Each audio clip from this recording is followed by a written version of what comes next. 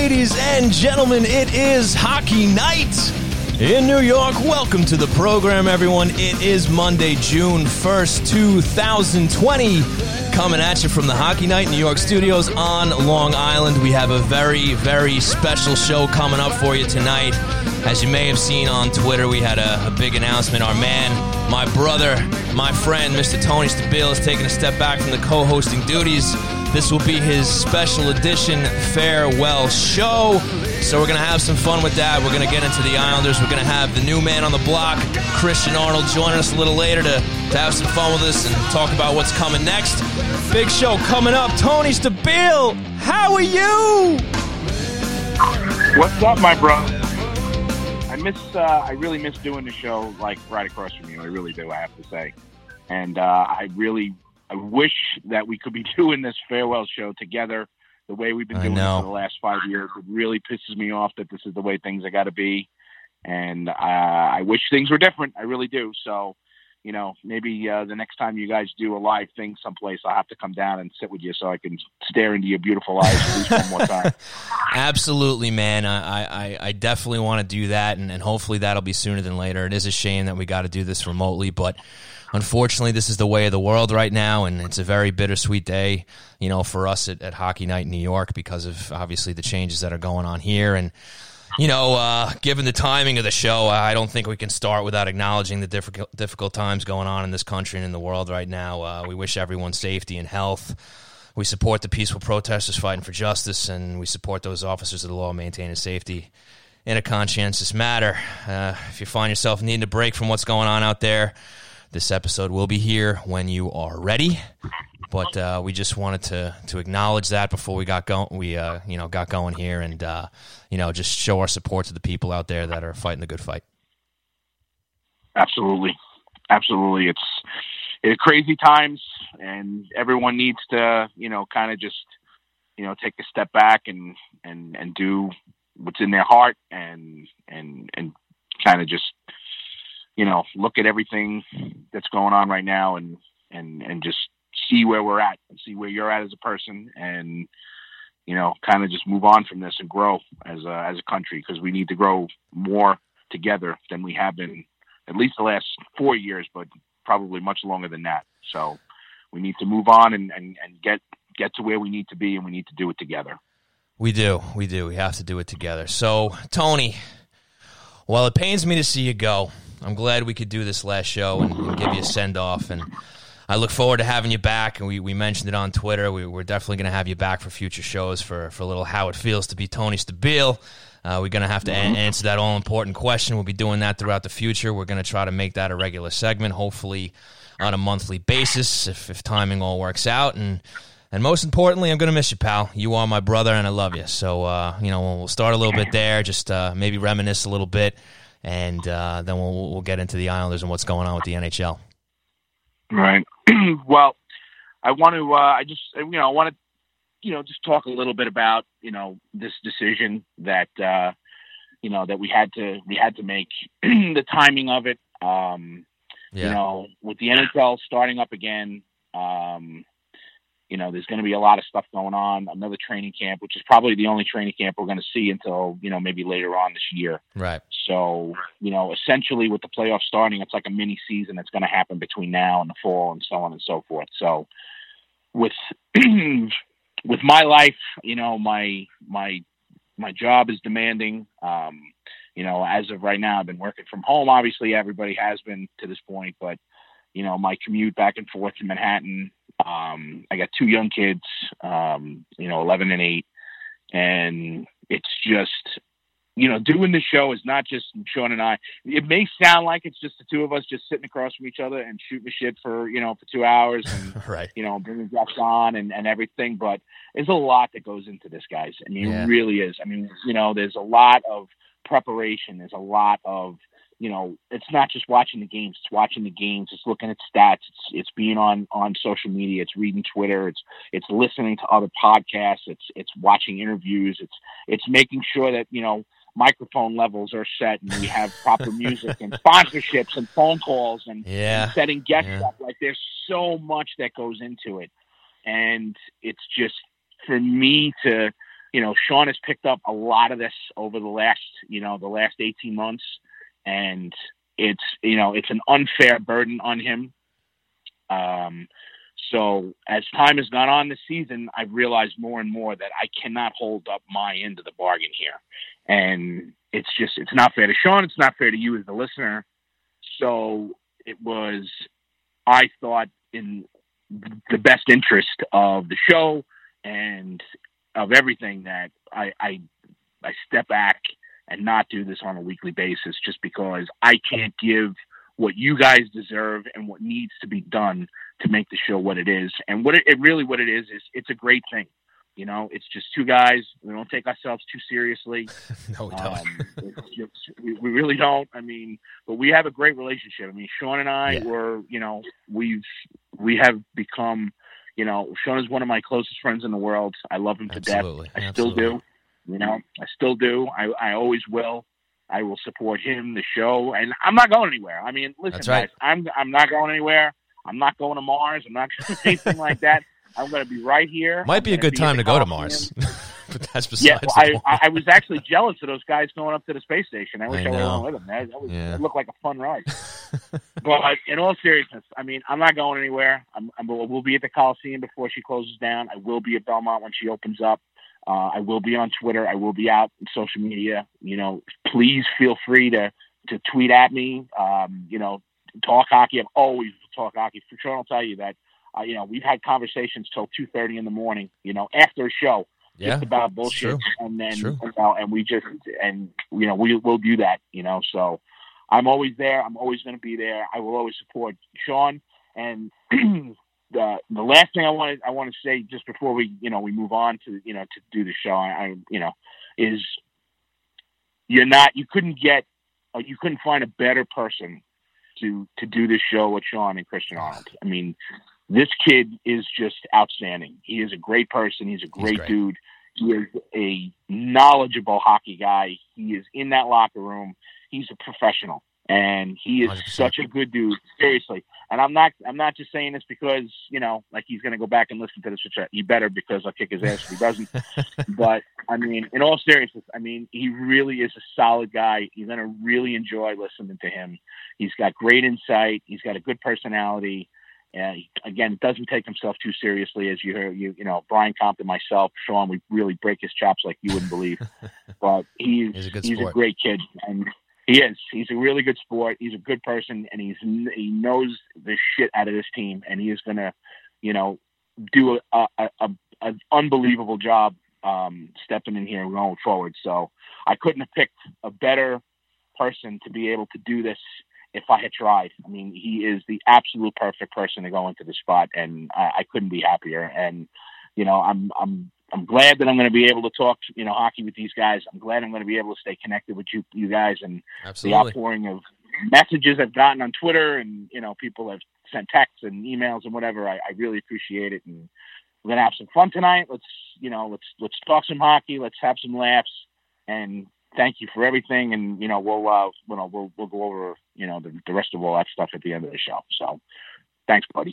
Absolutely, man. And yeah, just to piggyback off of that, look, folks, Tony couldn't have said it any better. We love each other. We're great pals, and we're both really upset that it came to this, and we tried to make it work. And for any longtime listeners of the show, we're sure you guys noticed, particularly over this, the before everything shut down, even heading into this break, we had a hard time just getting on the same page to get a show to do together. I know some of you guys tuned in for some solo shows that I did, and that's never how we wanted to do the show.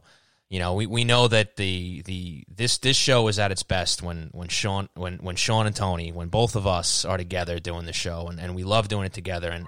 And again, it's sad and it's upsetting that it's come to this, but we just looked reality in the face. We tried to come up with different ways of doing it, different solutions, but we just figured out at the end of the day that this unfortunately was going to be the best way to do it. But like we both said, Tony's not going anywhere. He's still going to be a part of the show. He's still going to come back. He's still going to do guest spots. We're still going to have fun with him, and we'll be finding out how it feels to be Tony Stabile over the course of the playoffs when they come back and beyond. So it's sad for both of us, but at the same time, it's great that we're able to part ways on on the same page and continue in the best way that we can. And like Tony said, I'm excited about Christian coming on.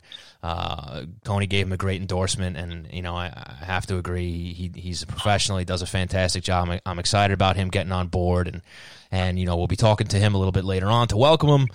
And look, I mean, not how we wanted it, and also, like Tony said, really appreciate the response from listeners. And I mean, just like you guys, I'm sad to see Tony go. I wish it wasn't happening this way, but we appreciate the response. We appreciate the fact that you guys are listening to us, and you've enjoyed what we've done. So, still good things coming ahead. We appreciate it. We hope you guys stick with us. We hope you guys stick with myself and Christian, and there's plenty more Hockey Night in New York to come. So with that being said, Tony, what do you say we jump into the Isles? Yeah, man, let's do it. Let's do it. So, folks, if you have been clamoring for sports, clamoring for hockey, the National Hockey League has given you a glimmer of hope. Even though everything is TBD, we don't know exactly when things are coming back. As you all know by now, the NHL has laid out its plans for a return to play, and we're all just kind of sitting and waiting for the next announcement to find out what's going to come next. So before we dive into that plan and that platform, we might as well take a look at what happened prior to. Let's talk about the fact that the regular season is now over. The Islanders have finished with a 35-23-10 record through 68 games played. Good for 80 points and a .588 points percentage in these new stats that they had to track on account of this crazy time that we're in. That lands them in the 7th spot in the Eastern Conference, and a date with the 12th-seeded Florida Panthers in the preliminary playoff round. So with that being said, Tony, how does it feel to be Tony Stabile? Well, it feels really good because a couple of weeks ago it didn't feel great before this before the pause on March the 18th, I believe it was, or something like even that. Before that, I think it was 12th or something. It was something like that. Yeah, March 12th. That's important. right, March 12th. So, yeah, I mean, it definitely feels better now. And the main reason it feels better is because the Islanders are going to be healthy. I mean, every team is going to be healthy. I mean, they're going to be rusty. I mean, because everyone's been sitting and not doing anything for the last,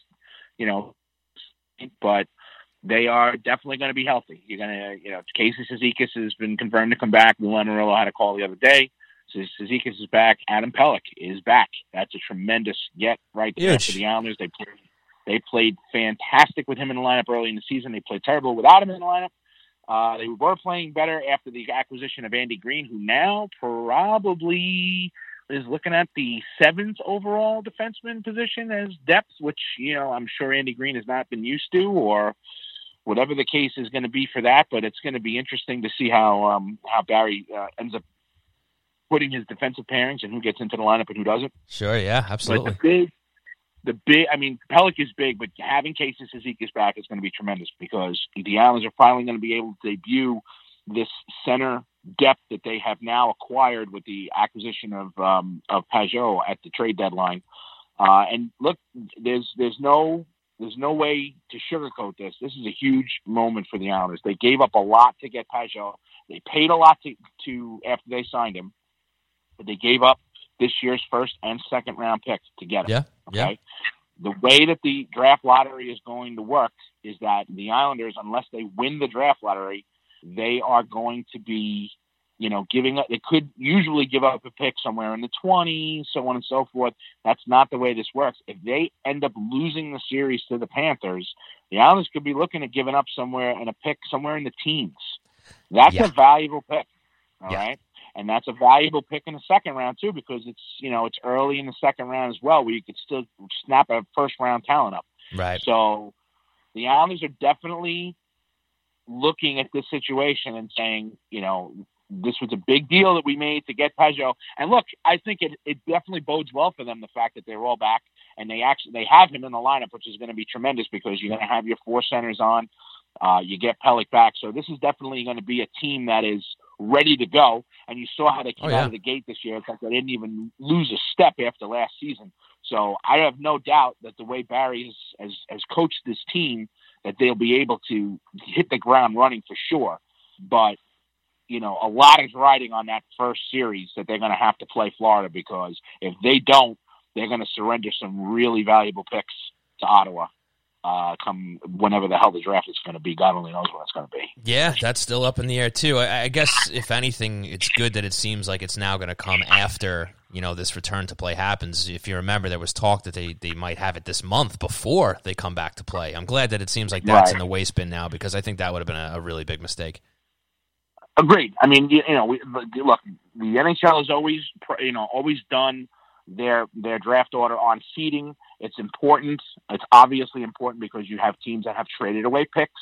So you didn't want to have it, you know, the draft order be seeded based upon an incomplete regular season. So I think that this is definitely the better way to go. Look, I don't think personally, I understand why I get the economics behind this whole thing. I understand why they're doing this. Sure. I understand why they money. do it this way. They need they need the money. Bettman can tell us as much as he wants that it's for the fans. It's for the money. I mean, the fans benefit, but because they get to watch, but it's for the money. Right. It is for the money, and it's for two reasons. And you know, a lot of this is not being talked about, but everyone is saying, well, why wouldn't you want to just cancel this season and start next season regular? Because they don't want to play they don't want to play games without the fans. Okay, so if they do that for the playoffs, which right now they know they can't have any fans, right? So they'll play these games. They'll play them in these neutral cities, right? These neutral sites. There'll be no fans in the stadium, in the arenas, and they'll play these games, and they'll be over and done with the playoffs. Then they have their off season, basically, which would be from like the end of September, October through the end of the year, right? But they're hoping is that even next year's shortened season, right, which obviously that's what it would be. No. They have every intention on playing a full season next year, pal. They want to start in January, and they want to play an 82-game season. How are they going to do that? That is not a question for me to answer, but that's what they want to do. Okay. That is their intention. I'm pretty sure one of the last pressers that Bettman had or interview, I'm pretty sure their intention is to get a full season in, even if that one spills into July. Well, look, a month ago, you and I had a show, you know, having a conversation that this season was over, that they weren't going to be able to continue. So I guess anything is possible. That's right. But I don't see how that's even possible. But that, whatever the case may be, right. But I mean, they're banking on the fact that by January, maybe they'll be able to have fans in the arena. That's what they're hoping. So by doing this, they get the money revenue from the playoffs. They get their little off season. They get to take care of their free agency, the draft, so on and so forth. And then they get to bring training camp back, and then the season come back in January, hopefully to the point where they can have fans in the seats. That's their hope. Okay, so they minimize, because if you would have canceled everything and then started training camp in September, now you're looking at having all of these regular season games with nothing. Okay? Yeah. So by them pushing it back, it's the possibility that you're able to have people back in the building. So it's a twofold thing. They get the revenue from the playoffs, and then they get the possibility of having people, the fannies back in the seats. I get the economics behind it. But all of that being said, this whole thing, how this is going to go, I have no idea how it's. I have no idea. None of us do. I mean, I really don't. I have no idea how it's going to play out. It's all guessing games, man. I mean, like I said, it's just wait and see. I mean, they have a plan. It's great. Everybody's getting excited about it. You know, at different levels. Some people say just cancel it. Some people don't like the format, and you and I can rap about that a little bit. But look, from my point of view, I'd rather have hockey than not. And I said it a while back when this stuff was all up in the air. You know, this is the time to get crazy and do weird crap, right? Because things are already turned upside down as it is. So while me personally, I think a 20-team format would have been better, because, you know, you look at the teams like Chicago and Montreal that don't belong in this mix at all, but you know why they do it.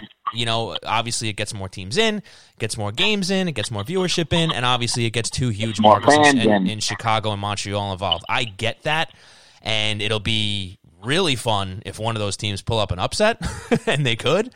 But you know, look, as you know, Bettman and Daly have all said, like, not everybody is gonna like this. Not everybody's going to be on board. We tried to come up with the best solution possible to have some sort of close to this season, to have a Stanley Cup winner. And I would rather that than nothing at all. And I will say it now, whether it's the New York Islanders or anybody else, maybe just the Rangers or the Leafs. I will not say it's an asterisk Stanley Cup. It will be a legitimate Stanley Cup win.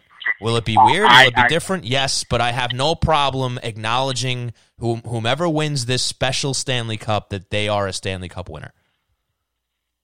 I don't know about that, bro. I don't know if I could do that. Come on, man.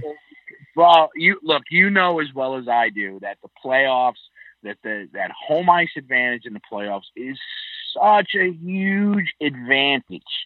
So if you take that away from everybody, right? Well, they'll still get the little things like the face-off advantages and stuff like that. The quote-unquote home teams will be treated like the home team on the ice as far as the rules go. No, that's not what I'm talking about. My thing I know what you're talking about. Is that the crowd, I know. Building, the staying at home, there's so many factors.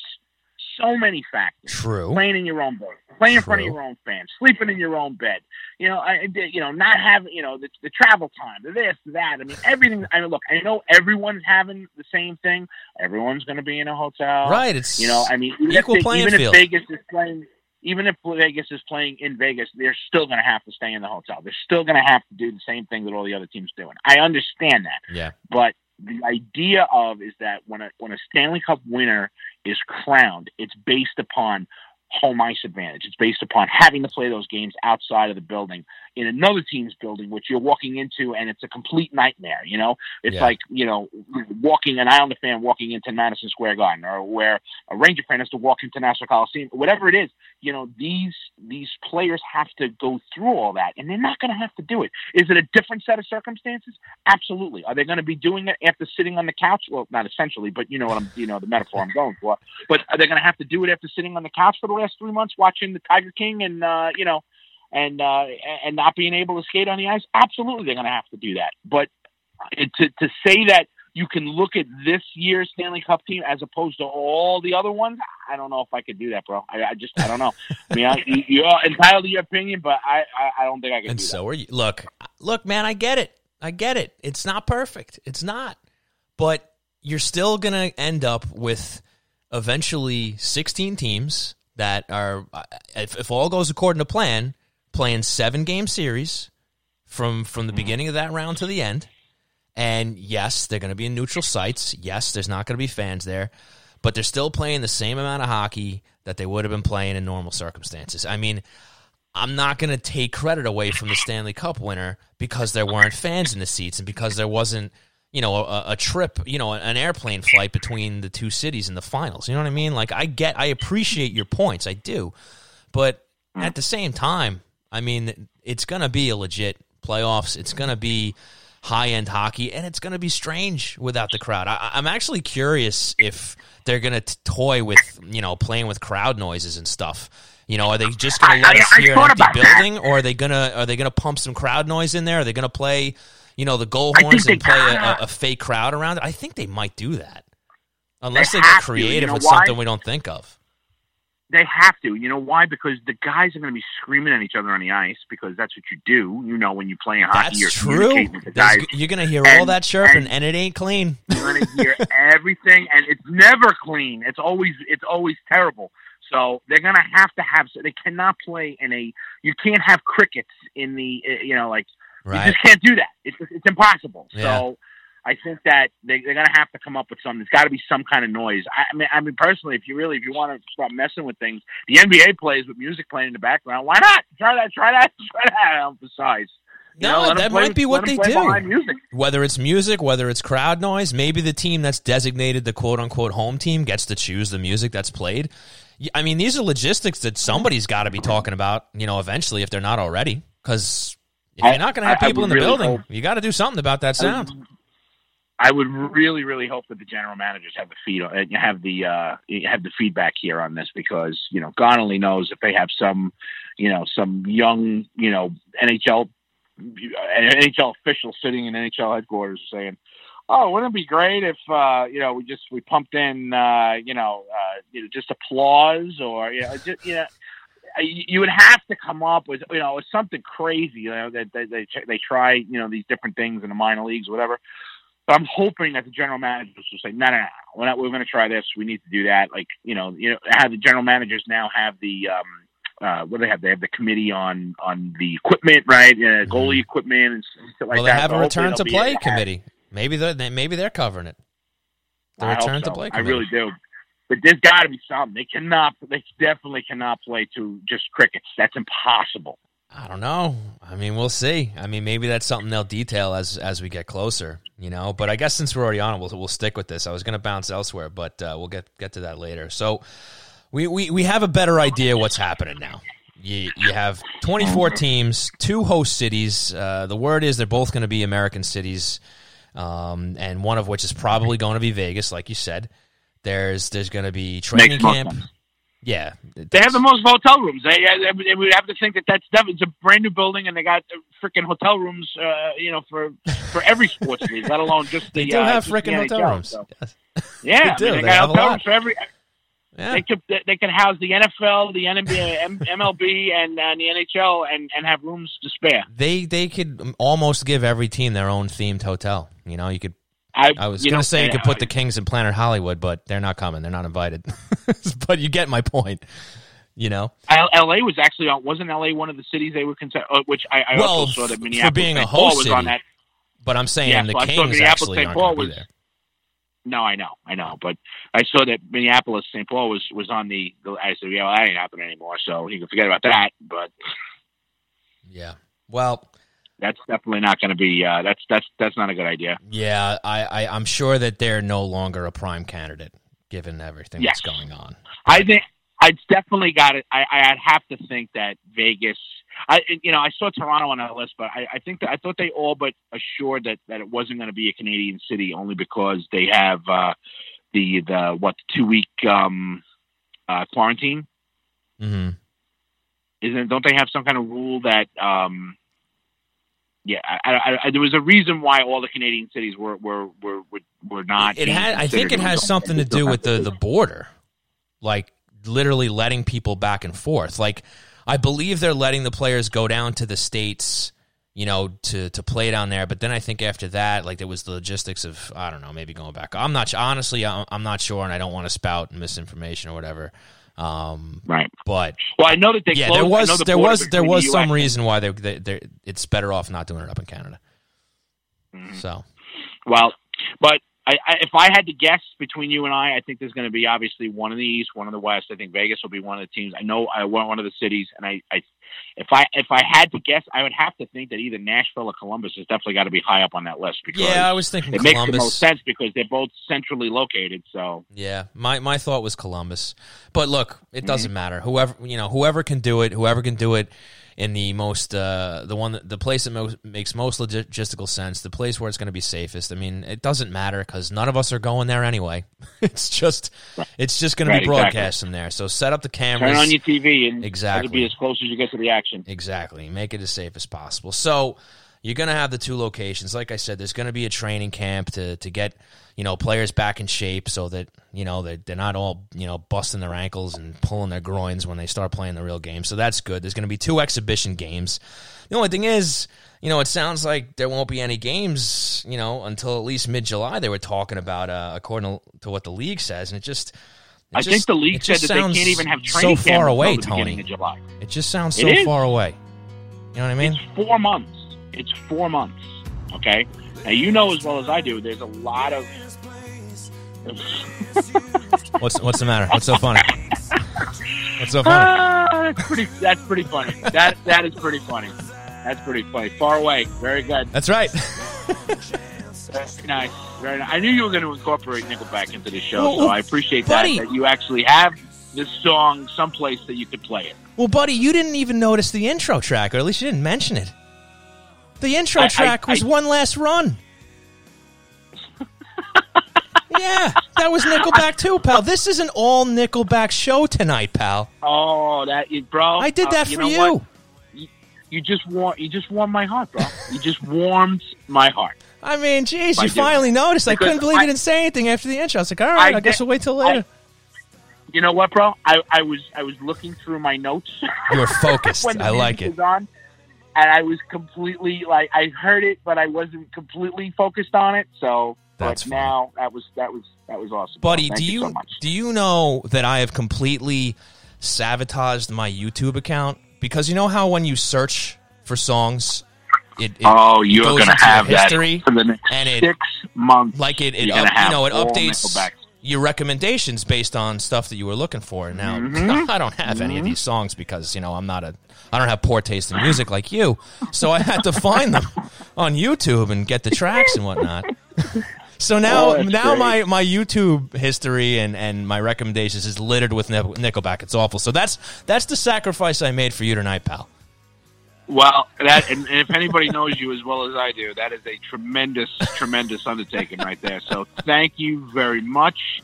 I knew it was going to come up once, but now that I know it's going to be the whole show, I'm going to enjoy it. I'm going to enjoy the hell out of this, bro. Oh yeah, pal. Put your seatbelt on. Very good. Yes, Very indeed. good. Okay. Yes, indeed. So, All but right. yes, it is definitely it is far away. It is far away. It is far away. All right, you know what? It's been about 30 minutes so far on the show. Why don't we sneak in a break? We'll do another 15, and then we'll get Christian on. How does that sound? Yeah, man, sounds good. All right, folks, so I want to thank you all for tuning in to Hockey Night in New York with Sean Cuthbert and Tony Stabile for Tony's farewell show. Remember, you can tune in live or for the archives at HockeyNightNY.com. We'll be right back. Thank you so much for tuning in to Hockey Night in New York at HockeyNightNY.com, the premier live podcast covering the New York Islanders and the NHL at large from our studios right here on Long Island, hosted by Sean Cuthbert and Tony Stabile. Tune in weekly during the season Sunday nights at 9 p.m. Eastern Time for insights on the team, great special guests, and commentary on all the happenings around the league. If you happen to miss us live, all shows can be streamed or downloaded 24 hours a day, 7 days a week at the same address, HockeyNightNY.com. You can also find us on iTunes, Google Podcasts, SoundCloud, Spotify, and Stitcher, where you can subscribe and never miss a show, no matter what your preferred platform. Question for the guys? Comments? Interested in a sponsorship? Please contact us at HockeyNightNewYork@gmail.com for any and all inquiries. We appreciate all the support, and as always, let's go Islanders.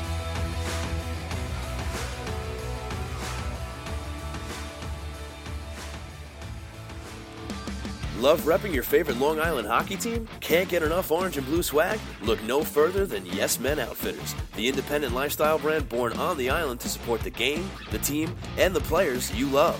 Visit YesMenOutfitters.com for a wide selection of themed shirts, hats, hoodies, and yes, even pajamas. All apparel is designed and created in-house with the same passion and dedication as your favorite team on the ice. So upgrade your wardrobe and show off your pride today by visiting YesMenOutfitters.com.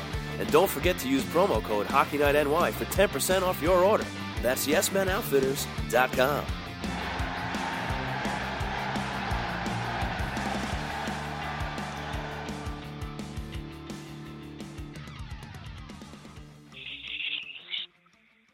Never made it as a wise man. I couldn't cut it as a poor man stealing. Tired of living like a blind man. I'm sick aside without a sense of feeling. And this is how you remind me. Welcome back to the program. You're listening to Hockey Night in New York with Sean Cuthbert and Tony Stabile. And I would like to apologize to all the listeners for the third Nickelback track that's being played right now. And it's all for Tony. I figured, it's his send-off, and we might as well play his favorite band while he's going off into the sunset, and just use soap and water in your ears when the show's over, and you'll be all right. Everything will be fine. So, let's get back to it, Tony. Where you know that the games are a little far away. They're not coming back until at the earliest mid-July, but I think it's going to be even later than that. And obviously, look, it's all fluid. We have to see what happens with this pandemic, how the numbers are going, how the phases are going, and and they have to just do it as safely as possible. So with that in mind, let's now move on to more of the format to how this is going to work. So we know that the Islanders are going to be matched up against the Panthers, and we also have an interesting scenario with the top 4 teams in each conference. And 1 through 4, they get a bye through that preliminary round. It's interesting. The NHL hasn't decided if they're acknowledging whether the opening round is a playoff round or not, if it's actually the playoffs, or if it's just like going to be this special unique play-in, or if they're going to tack it on to the regular season. They haven't made it official yet, so kind of interesting there. I guess we'll find out eventually. But again, you're going to get 1 through 4. They get buys. So if we're looking at the Eastern Conference, that's Boston, that's Tampa, that's Philly, that's Washington. Where did Philly come from, Tony? They snuck in. I mean, at one snuck point, up on everybody. Yeah, I mean, they just went on a roll at the right time, I guess, right? And now they're there. They're getting a bye, and I guess they're just playing much better. Oh, they were playing much better hockey before everything came to a close. So good for them. They get a bye. What happens when you get goaltending? Yeah, absolutely. Yeah, for sure, especially for those guys. So then you got 5 versus 12, 6 versus 11, 7 versus 10. That's Isles, Florida, and 8 versus 9. And, with a playoff matchup like that, we've seen this in the past now, obviously, with significantly different rosters, at least to a certain degree, with these two teams. But they did face off in 16, and the Islanders, as far as the media went, were not favored to win that series, but they end up coming out on top. And, it's a little bit of a rematch. So, saying that, Tony, would you say that this means war? Would you say this is kind of a battle that's going on here between the Islanders and the Panthers coming up? Yeah, I would definitely think that this war.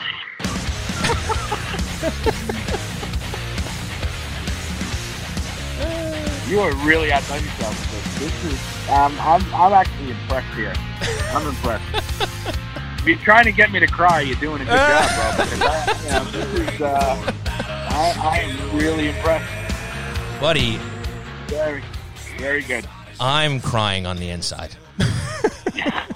But it's not the emotions of the show. It's my eardrums. That is, no, I get it completely. I completely get it. But,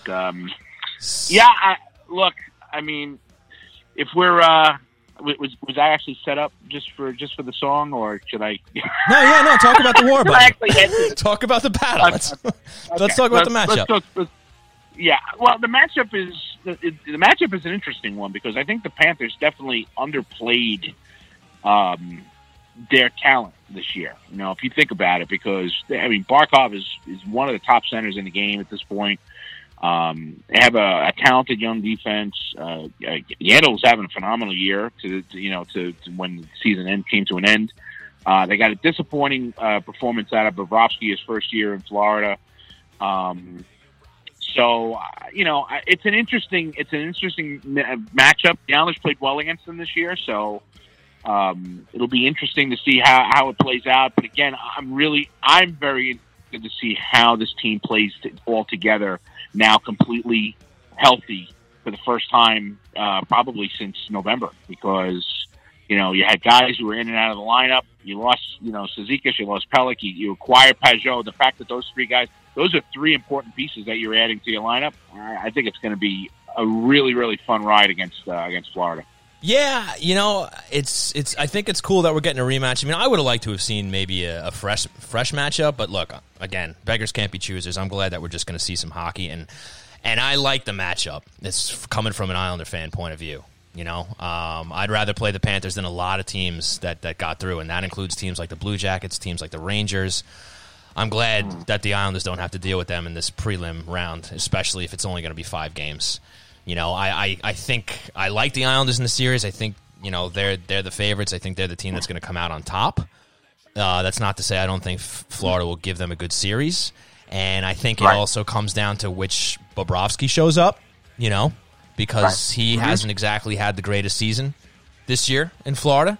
So, look, a lot of variables, but and you say the Islanders are going to be healthy, but that's pretty much a story for everybody, right? Maybe there's some teams that have guys that had longer term injuries and they're not coming back, but it's going to be a fairly level playing field for most teams as far as getting players back. I think the only question is, and this is one that I think is kind of crucial with the Islanders is, yeah, it's awesome that they're getting Adam Pelech back, but what Adam Pelech are they getting? Because he's been out for a long time, and he, hasn't been on his skates for a while. And yes, there's going to be a training camp. Yes, there's going to be exhibition games, but I wonder, look, it may take everybody a little while to get their legs, but how long is it going to take for Adam Pelech to get his legs to be the Pelech that all Islander fans hope that he's going to be? Well, I mean, the good thing about it is that if the if he's able to get on a sheet of ice within the next couple of weeks and start skating before mid-July, I think that it'll be a lot better for him. Because listen, he's got to be doing rehab. There's no way that Lou Lamoriello would clear him to play in training camp in July if he hasn't been doing, if he hasn't been able to do his rehab. They obviously he's had to have skated. There's no way that they would clear him unless they knew he could skate. So we don't know how much he's been doing. You don't know any of this stuff. I mean, he could be on the ice more than other guys who have had to self-quarantine because he was away from the team and he was rehabbing. So there's a good possibility that he's been on the ice more than some of his teammates have the last 2 months. True. It's definitely got to be a place where that these guys have been on the ice and they've been cleared by doctors and they've been cleared by the staff for saying he's able to play. Now, if he's not, which is definitely, if he hasn't been on the ice at all, and July is the first time he gets on the ice since January, then you're in a completely different ballgame, because then Andy Green is not going to be sitting, and you're going to have to wait for Adam Pelech to get his legs underneath him before him, because there's no 2-week training camp that's going to prepare him for not being on the ice for 6 months. So it'll be interesting. I have to think that Lou Lamoriello does not say that he's available for when training camp starts if he hasn't been on the ice yet. I don't think there's any way that that's possible. No, I agree with that. I think he's going to be ready to go in some form. The question is just how much rust, is he going to have to shake off? Will it all be shaken off during that training camp and exhibition period? Or is he going to be slow out of the gate where, they have to, maybe throw Andy Green in there a little bit? Well, think of it this way. I mean, if you're a team that gets eliminated in April, right? If you don't make the playoffs, you're not on the ice April. So basically April, May, June, July, August. That's 5 months. So It really isn't that big of a stretch, if you ask me. Okay, that's a decent point. I like that. Glass half full. That's good. Yeah, I mean, these guys skate in the summertime. There's no question about that. But again, if he's been skating the last 6 weeks and he's not going to have to get in until the beginning of July, then there's a decent possibility that he'll be okay. True that. And when you talk about other returning guys, you get Johnny Boychuk back there too.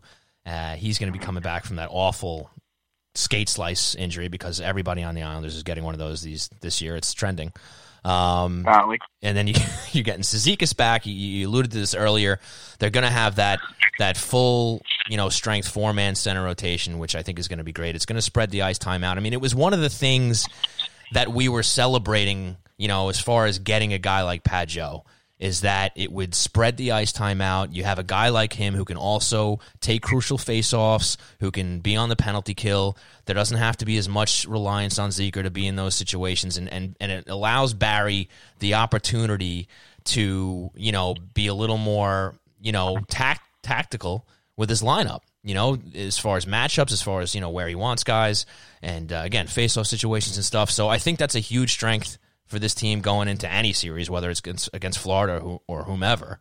So, Look, it's just a matter of these guys being able to hit the ground running. I mean, that's the whole thing. I mean, it's crazy. I don't think I've been as excited for a training camp in a long time, just because of what's coming after. I mean, training camp, and then you're into the playoffs. You're into the high stakes games, and that's going to be an interesting thing too. You talk about the lack of fans, but just overall, you think about the mentality, right? The mental preparation for these players, the fact that they're going to be going right into playoff games.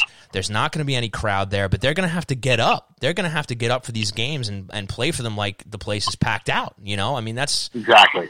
And, it's mental focus is going to be a big thing for this situation too. I think that's going to play a part. I mean, even if it's subconscious, some guys just may end up coming out into the ice, and because the atmosphere is just so lacking that it may take them a little while to really realize the situation that they're in, It's without a doubt, it is going to be a completely different experience for these guys. Like how many times have you heard Islander players talk about being able to hear the crowd, in the locker room, and how it pumps them up, and how, the crowd getting behind them is such a huge deal. Like there's none of that.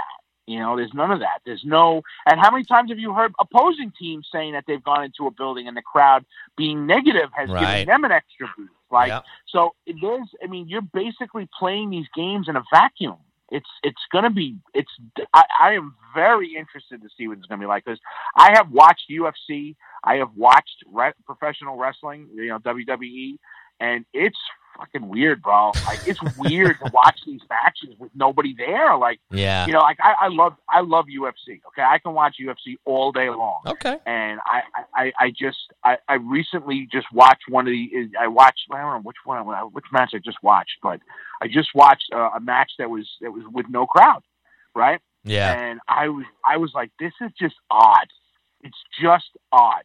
And I don't think the crowd is a big factor in UFC as much as, wrestling and whatever, because of the trash talking back and forth and whatnot, and especially not in professional team sports. But it was just weird, bro, to have the empty chairs there. It's odd. So I'm very interested to see what this is going to be like. We all are. Well, with that, Tony, why don't we take another break? When we come back, we'll bring Christian Arnold on. Sound good? Yes, sir. All right, folks, once again, you are listening to Hockey Night in New York with Sean Cuthbert and Tony Stabile. Tune in live or for the archives at HockeyNightNY.com. We'll be right back. Thank you so much for tuning in to Hockey Night in New York at HockeyNightNY.com, the premier live podcast covering the New York Islanders and the NHL at large from our studios right here on Long Island, hosted by Sean Cuthbert and Tony Stabile. Tune in weekly during the season Sunday nights at 9 p.m. Eastern Time for insights on the team, great special guests, and commentary on all the happenings around the league. If you happen to miss us live, all shows can be streamed or downloaded 24 hours a day, 7 days a week at the same address, HockeyNightNY.com. You can also find us on iTunes, Google Podcasts, SoundCloud, Spotify, and Stitcher, where you can subscribe and never miss a show, no matter what your preferred platform. Question for the guys? Comments? Interested in a sponsorship? Please contact us at hockeynightnewyork@gmail.com for any and all inquiries. We appreciate all the support, and as always, let's go Islanders.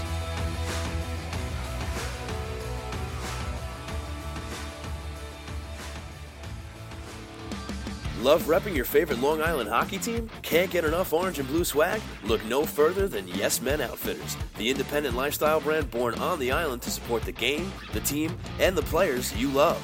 Visit YesMenOutfitters.com for a wide selection of themed shirts, hats, hoodies, and yes, even pajamas. All apparel is designed and created in-house with the same passion and dedication as your favorite team on the ice. So upgrade your wardrobe and show off your pride today by visiting YesMenOutfitters.com. And don't forget to use promo code HockeyNightNY for 10% off your order. That's YesMenOutfitters.com.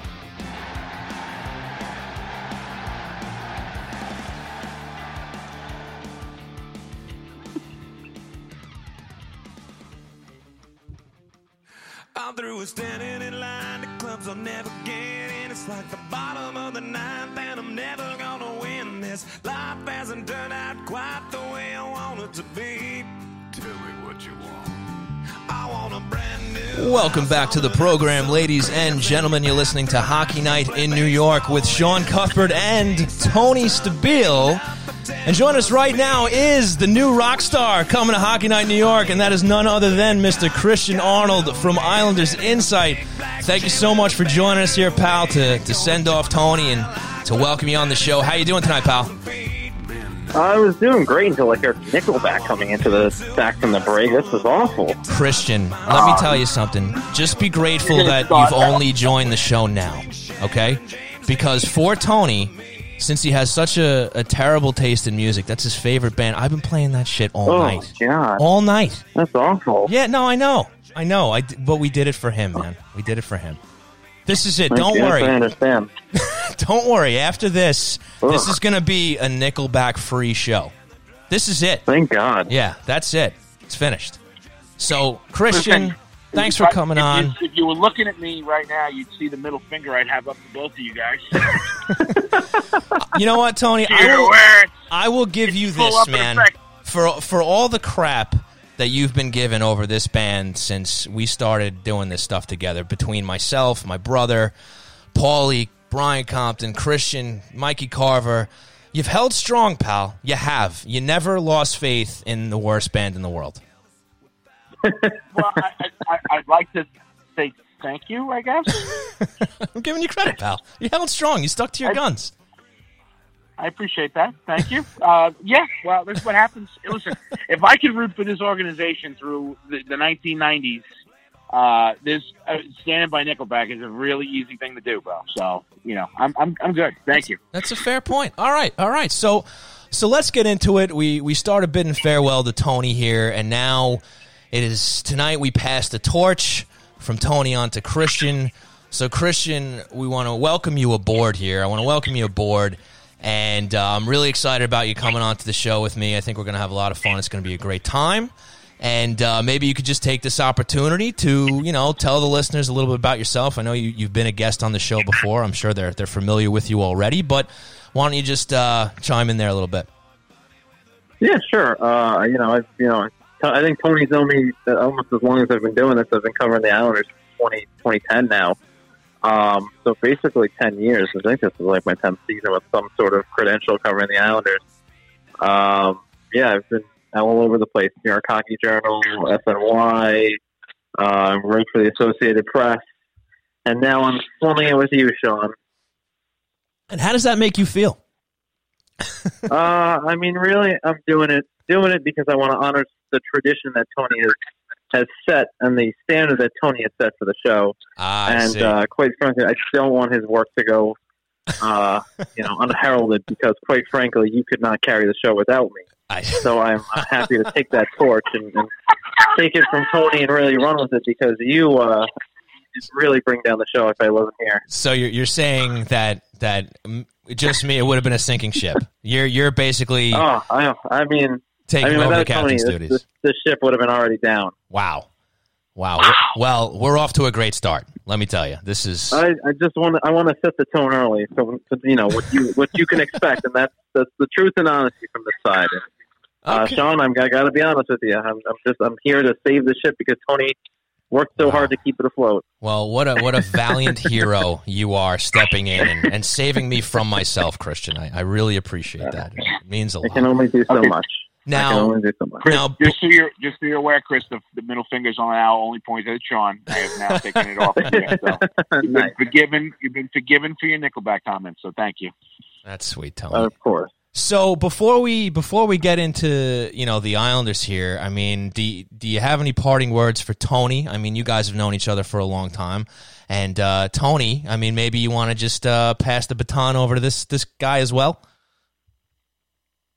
Well, I said before in my my long-winded and monologue that I don't think that there is a better person that could be jumping into this spot than Christian. I think that you're getting someone who is professional, who is someone who's level-headed, is going to give you the facts. A guy who knows this team. He knows. Listen, bro. You've been interrupting me for 5 years. Can you give me like 30 seconds to give this guy like a proper introduction? I apologize. For Christ's sake, bro. Sorry. Hit your mute for a minute, will you please? I can't find the button. Usually when we're interviewing Christian, you're on mute and you're like, "What is this guy talking about?" Like, but wow. Really, we could tell everybody. We could tell everybody what actually happens now. It's all out in the open. Wow, that's true every time. I believe it. See, you should believe it because I said it. That's why you should believe it. Okay, all right. So proceed. But anyway, proceed. The point I'm trying to make is that I'm really happy that you're coming on board. I'm happy that I'm going to be able to, still, come on with you guys a little bit and hang out a little bit and still be part of things a little bit. And I'm really happy, bro. And Shawnee's got a great partner in you, and I wish you nothing but the best. Tony, I really appreciate the kind words. I mean, level-headed, and after that, the first comments I made here, I feel like people do not believe that for 1 second. But I certainly appreciate it, and Tony, it's been fun that, obviously we've known each other for a long time now, 10 plus years now. And you've obviously, all joking aside, you've done a great job, and you and Shoney have a really special and fun product that you guys have put together for the last few years, and I'm happy to be a part of it and kind of continue that tradition and fill those shoes, Tony. So it's certainly going to have a little bit of different feel, but I hope I can live up to the expectations that you set for sure. We'll see. I'll be letting you know. Don't worry. And Sean's ruined the moment. I mean, come on. He does that a lot. So just you should just prepare yourself for that. And listen, I also, by the way, the last thing. Go ahead. I was going to say, by the way, my point's been made that you were the only one keeping the ship afloat, because you're saying all these things, and Sean's thinking his mic is off, and he hasn't even turned off his mic. So I mean, we're really swimming upstream without a paddle here. There's a perfect example of what you're in store for. So just so you're aware. But I just want to say one last thing. About this whole thing is that I want to thank your parents for signing the permission slip for allowing you to come on the show on a weekly basis. That was really, really nice of them. And please send them my regards. I really appreciate it.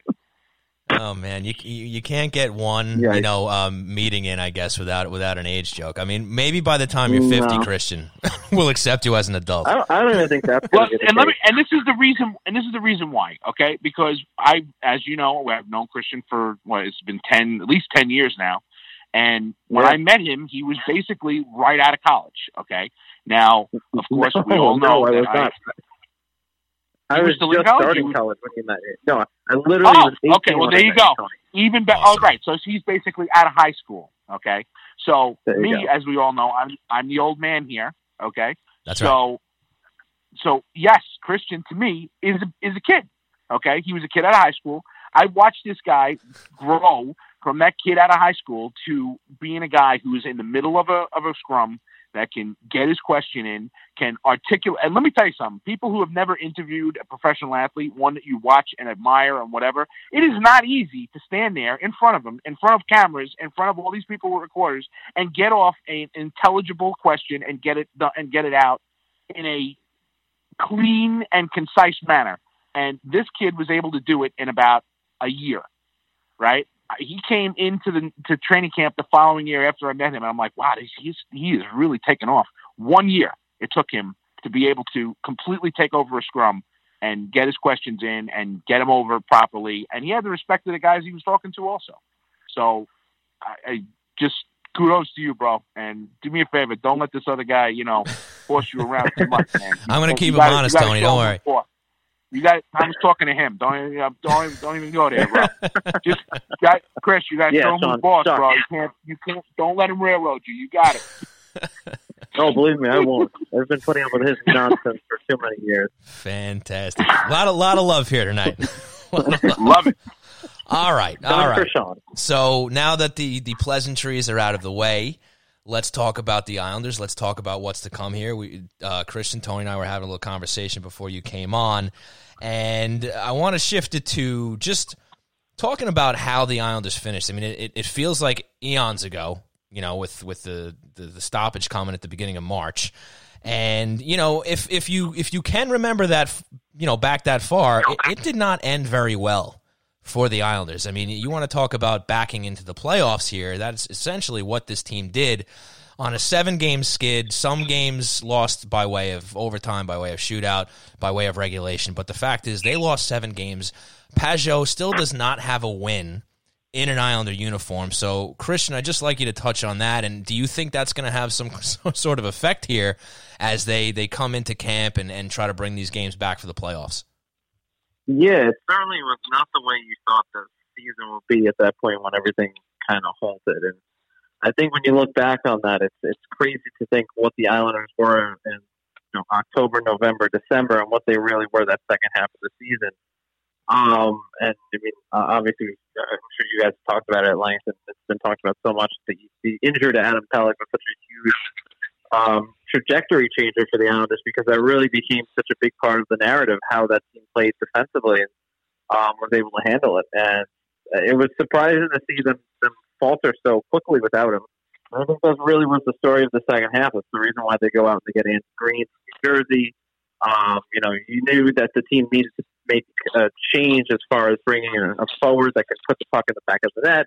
And Pajot kind of fit that bill, and that's certainly something we've been talking about, I think, for the last couple of years, let alone, for most of this year. But the whole thing is bizarre when you look at it. And I think, in a weird way, the stoppage of play was the best thing that could have happened for the Islanders this season, because it gave them the opportunity to regroup, and it gave them the opportunity to get healthy again.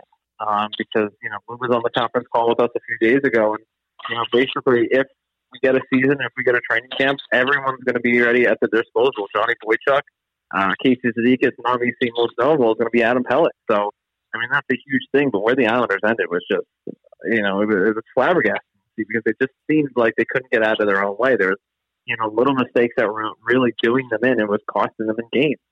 And that's something that obviously the Islanders have had trouble with in years past. It just seems like, especially with the defensive system of Barry Trotz, that this was something the Islanders are past. For the last few months of the season, that just wasn't the case. They couldn't get out of their own way, and they couldn't buy a win. And I'm sure, Pajot was really excited to come here, and he was really excited to sign that 7-year deal. In the first few games he was able to play in, he's still looking for that first win. So certainly not the way he expected to start his 10 years in the New York Islanders. So it was certainly, like I said, a very strange way where things had ended off for the Islanders, because it was just the way they were playing. There was no guarantee that they were going to make the playoffs. I agree with you, buddy. I think that I think that they were on a sinking ship at that point. As you said, they couldn't get out of their own way.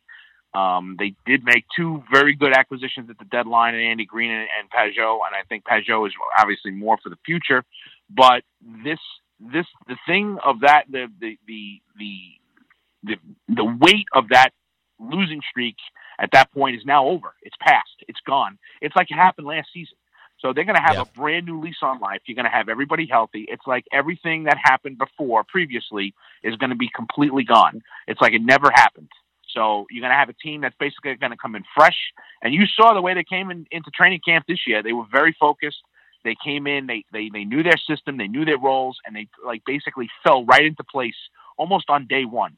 And I really expect that to be exactly the same thing when it comes when they come into camp, whenever the hell that will be, sometime in July. But I definitely think that Barry is going to have these guys completely focused, know where they're supposed to be, know where they're going to start, go right from the beginning. They're comfortable with the system. They're comfortable with what they're doing. They're a well-coached team. And I think that now that all of that stuff is out of the way and they have all their guys in place now, I think you can expect to see a different team when they hit the ice again, whenever that could possibly be. Yeah, I agree with both of you, and I think, the amount of time in between kind of cleans the slate, and you're going to get, and look, this is going to happen for most of the teams, Tony, as you and I noted before, is that, everybody's going to kind of have a clean slate here and be at close to full strength. Maybe you got a couple of teams with some longer-term injuries, without looking at it, I'm not sure who's still got guys out in the men, but which is, I think, is going to make it kind of fun too, because, you really don't get a playoffs ever when you get pretty much every team at near full health, right? I mean, everybody's going in bumped and bruised, so I think that adds an interesting element to these playoffs as well, where not only is there going to be a camp to work on systems for a little while, but you're going to have these teams at full strength. But the next question I wanted to ask you guys, and Christian, you can take the lead here, is even though we don't have the last 14 games to really see how the Islanders would have rounded this season out, are there any comparisons that you guys can draw from year one of Barry Trotz to year two? And obviously there were a couple of changes on the roster, but what did you guys see that was different in this team between last year and the way they closed out this year? Well, I think I think kind of the obvious answer. The biggest thing is the fact that the team was miraculously healthy last year for the most part. And this year has found ways that guys have gotten injured left, right, and center and possibly some of the most bizarre ways you can imagine. So I think the biggest difference has been the factor that the team was very healthy last year, and the Islanders have really dealt with injury after injury after injury. I mean, you're talking about Adam Pelech breaking, suffering an injury during the pregame soccer ritual, under the arena. Right. You're talking about three guys who all suffered injuries by a skate blade, have missed significant time. But talk about scary injuries. All three of those were quite scary to see. So, I mean, that's something the Islanders didn't have to deal with. And I don't even think that's a coaching issue. It's just an issue of the depth and the ability for this team to kind of have that next man up mentality. And it's not to say that they don't have it, but the fact is, I just don't think the depth there is there necessarily for them to really weather the storm when you have 2-3 injuries like they've had at certain points of the season. I think that's been the biggest factor. I don't think, the system really hasn't changed.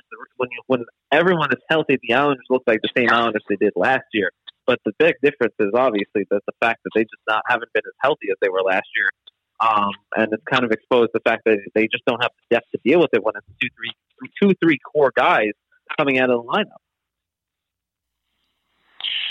Yeah, I mean, I think that obviously the health is a major portion of it. But the thing that I noticed, I think more than anything this year, was that last year this team never got too high, too low. You saw if they went up by a couple of goals, if they were down by a couple of goals, it didn't really matter. It was almost like they were in this game no matter what happened. If they had a bad period, and bad periods last year were far and few in between. This year, I felt like they were a little bit more scattered. They didn't have that confidence. They stayed in games, and they still, for most part, the first part of the season, they were almost identical to the team they were last year. But after Pelech went down, and once you got around towards Christmas, it was a little bit different. You started to see those bad periods start to creep up. You saw the team start to lose focus in games where, they didn't have a bad period where they would be able to bounce right back once they came out of the locker room for the next period. And I think that was the biggest difference. Now, was it because they didn't have their full lineup, or they weren't used to playing with a guy down, or such an important guy being out of the lineup? Yeah, I guess it's possible. But I think that, in my opinion, at least, over the course of the second half of the season, that was the biggest difference I could see from last year to this year, was that they didn't play the same, they didn't play with the same composure that they played last year. And we talked about it. I'm sure the three of us talked about it at least a couple of different times, and I know Sean and I talked about it a lot, was that the team always seemed very composed, no matter what was ahead of them or what had just happened. They were able to compose themselves, calm down, and be able to move on. And I feel like they didn't do a really good job of that the second half of the season. Yeah, for sure. And I think there's merit to what both of you guys said, and I think one kind of comes into play with the other. And Christian, you mentioned the injuries, and I think we really learned just how valuable Adam Pelech is to this team this year. Yeah. And his value has been rising over the past couple of seasons. I mean, I remember going back and, talking to, Mikey Carver and Tony, yourself. I mean, we weren't even sure, what kind of defenseman he was going to be for this team. I remember some people being down on him when he first came on the team, and he's just come such a long way. And even though he's not flashy, and, he's not going to put up as many points as a guy like Pulock, as a guy like Leddy, he's just, the best word to describe him is solid. He can play a two-way game. He's responsible defensively. And, you think about the reliance that this team has put on its system and the sum of all its parts, basically the mantra that Barry Trotz has instilled in this team, since he took over. And sometimes the system, I guess, is just going to fall apart when one of your biggest cogs comes out, and he's proven to be one of them. And yeah, like both of you guys said, they just kind of fell off of it once he was out, Oh, 100%. I think that's the biggest thing too. Like, nobody, when you're talking about defensemen, nobody recognizes really the guy who does, goes in, puts his heart out on it, plays a smart two-way game, defensive game like Pelech does, because most likely they're not going to play flashy and they don't make the big plays, so they don't get as much attention, And that's kind of what Pelech does. And I think even when you talk to Ryan Pulock, I think that makes his game better too, because it gives him the ability to be a little bit more comfortable to jump into play and be a little bit more comfortable, be a little bit more offensive minded, because he knows he has Pelech back there who's very good at jumping back into play and breaking up a chance if it comes back. And when you look at it too, I mean, really, I think this season is really when we started. Well, I think a lot of people start to notice Adam Pelech for what he really is. Yeah. But you go back to last year too, where I think it was really, I want to say November, December, where Barry Trotz really started to give him, some opportunity. But it was some point in the portion of last season where, you really started to see, when you look back, Pelech getting more and more minutes, and you could see Barry Trotz putting a lot more trust into him. And I think this year is just a manifestation of that. Now it's becoming more noticeable. Ryan Pulock and Pelech basically became, the Islanders' top pairing. And that duo has been very good together because each other's style of play complements one another. And, obviously the loss of Pelech on that blue line with Ryan Pulock certainly changes the way that Pulock's game plays a little bit too. And I mean, Andy Green's a good substitution, but believe it or not, he's no Adam Pelech. Right, for sure. And just moving on to another element here that's going to come into play is Barry Trotz was quoted recently saying that he feels that goaltending is going to be huge in these playoffs. And granted, they are every year. I mean, obviously, if you get a hot goalie, they can take you as far as the cup. But, Barry went out of his way to put an emphasis on that. So, if you focus on that situation between these two teams, looking at the Islanders and the Panthers, and, you have Varlamov, who's gotten the bulk of the starts, the lion's share. But, he pretty much did the 1A, 1B for a good portion of the season. I wonder if Greiss' passing sense against the Panthers is going to come into play. Maybe not, just because Varlamov's been that lead guy. But maybe more importantly, on the other side of things, is that Bobrovsky has not had a Bobrovsky-like season. I'm looking at his stats right now, and Tony and I touched on this a little bit earlier. 900 save percentage, 3.23 goals against average. I mean, look, he's just like everybody else. He's going to have this long break to maybe get his head straight and play, the way we're used to seeing him play. But do the Islanders have an advantage here going into this goaltending matchup because of the season that Bobrovsky's had so far? I mean, I guess you could say that, but I think the caveat with this playoffs or tournament, or however you want to phrase it, is that every team is essentially coming in the same foot. Like no one's practiced or played in the last 2 months. Yeah. I mean, you're really seeing guys really just getting back onto the ice in their home area. Like obviously, Pajot was spotted going to a local rink by him in Ontario. I guess stuff is just starting to open up a little bit there where they're getting some ice time. But these guys, realistically, haven't practiced 2 months, and it's not like these guys can go out and they have mini rinks or something in their houses.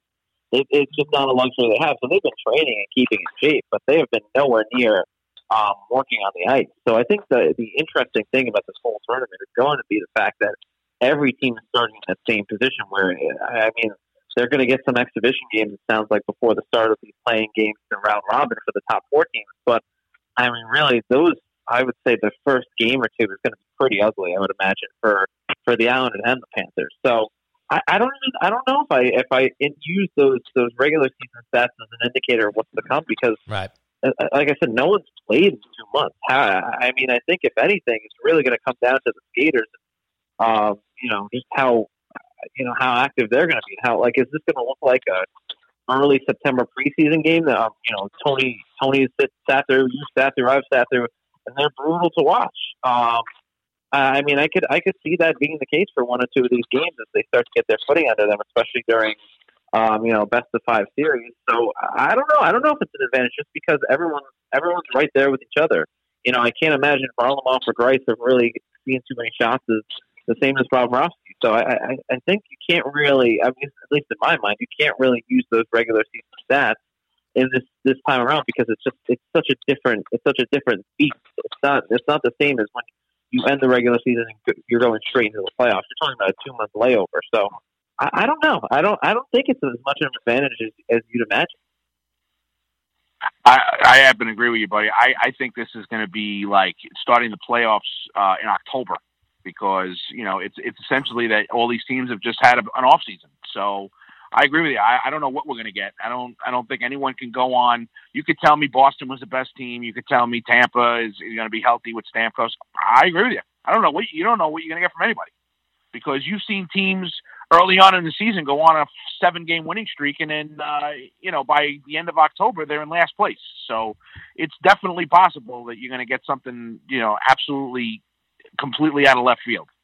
I want to stick with goaltending with you, Chris, because as we all know, the most anticipated goaltender in the history of this organization, I think, has yet to come and play for this team, yet to sign his contract, and there's been some questions about this rule of being able to burn your first year of your contract and so on and so forth. But while we're talking about Ilya Sorokin, the NHL, which, has a history of doing inexplicable things, is now done another one by getting rid of this rule or suspending it, or I don't know what the hell they're doing with it.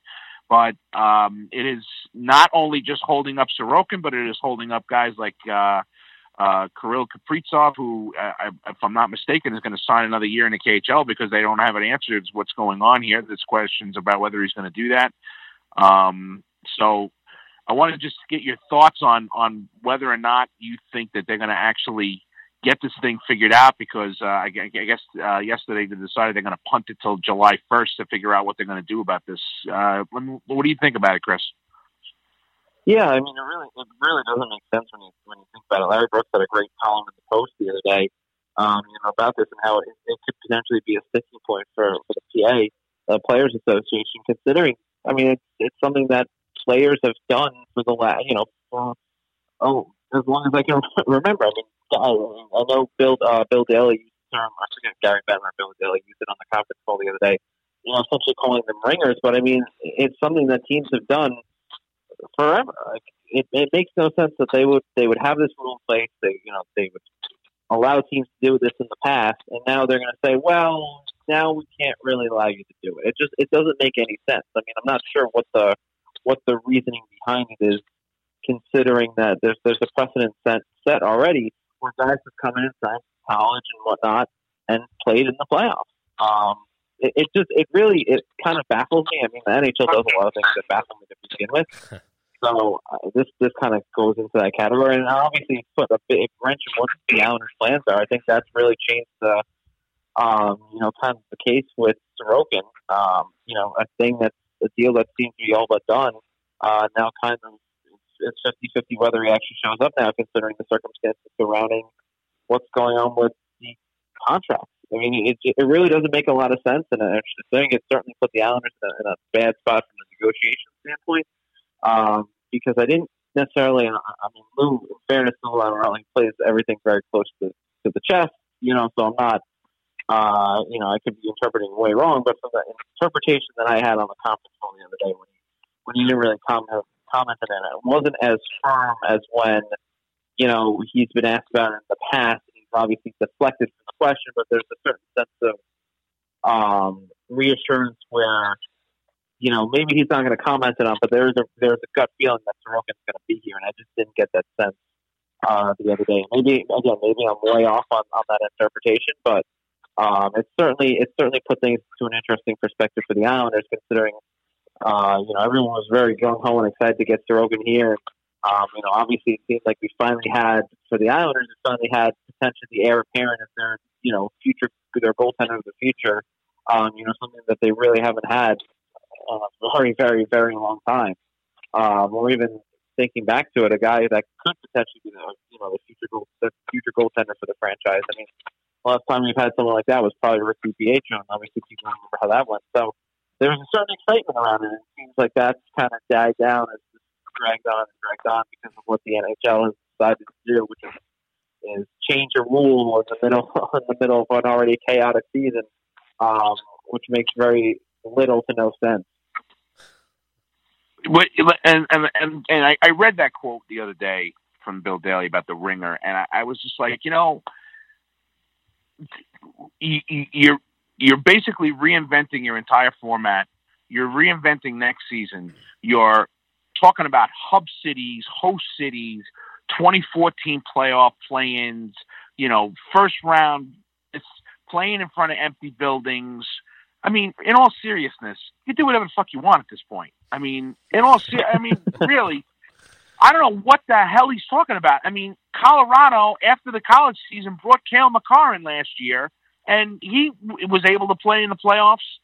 why would they change that now? Like, I don't understand. You have teams like Pittsburgh that had Jake Gensel out of the lineup. You have Tampa that had Steven Stamkos that was out for the rest of the year. Now all of a sudden these guys are coming back. Are you going to say, well, before everything that has happened, your ringers, were injured, so now they can't play? I mean, it's so ridiculous for them to come up with this now. It just boggles my mind. Right, and if there was any real concern, I guess, if their argument was, well, we're trying to preserve the integrity of the playoffs. Again, it's something that's already happened in the past. It makes no sense. Yeah. And so I really haven't read a good reason why they're considering changing this or not changing it, or keeping it, being so stern on, we're not letting guys sign contracts for the season. It really makes no sense. There's no argument that they've made that I've heard that really backs up any sort of logical reasoning behind it, which, again, considering what the NHL has done in the past, they've always gone against the grain and gone against logic, so we shouldn't be too surprised. But still, in a situation where you're already kind of throwing the book out with this as far as, the playoffs and how you're handling everything, I mean, why is this the thing you're drawing the line in the sand for? Yeah, I don't know. I guess the good news is that it's not set in stone, and they're still talking about it. The PA's against it. I would assume most, if not all, general managers are against it. I have a feeling they're gonna walk it back, and they're either gonna not make that a rule, or they'll make some kind of exception where they'll allow players to sign, but they won't be able to join the teams and play in the playoffs. I just can't imagine. For the way you spelled it out, it's just ridiculous that I don't think it's going to happen at the end of the day. Right, yeah, but the thing is, like, if they wait...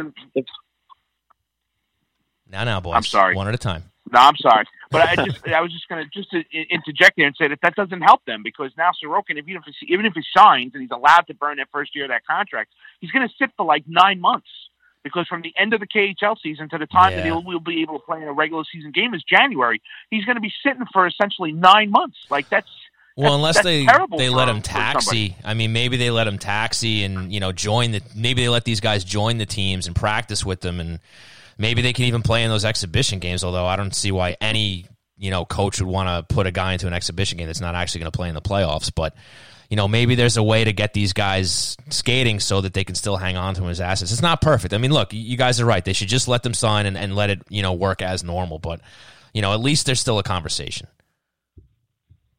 Oh, yeah, and I mean, I think what I was going to say, too, was that, like, if they wait too long, how long is Sorokin and some of these other guys going to hold out until we're going to make screwed? We're just going to sign another contract with our KHL club, and then you've essentially screwed the NHL franchises that were waiting on these guys because they wanted to sign deals that would start this season. Right. So, I mean, it really, when you think about it from that aspect, too, if you're an owner or GM, and you're in the league is continuing to hold to the stance, or they're waiting till July to make a decision about this. I mean, I'd be pissed if I was moving, some of these other GMs that this really has an impact on, because you're screwing me essentially, because you can't make a decision, or you're holding some dumb stipulation that you think makes sense, which it doesn't.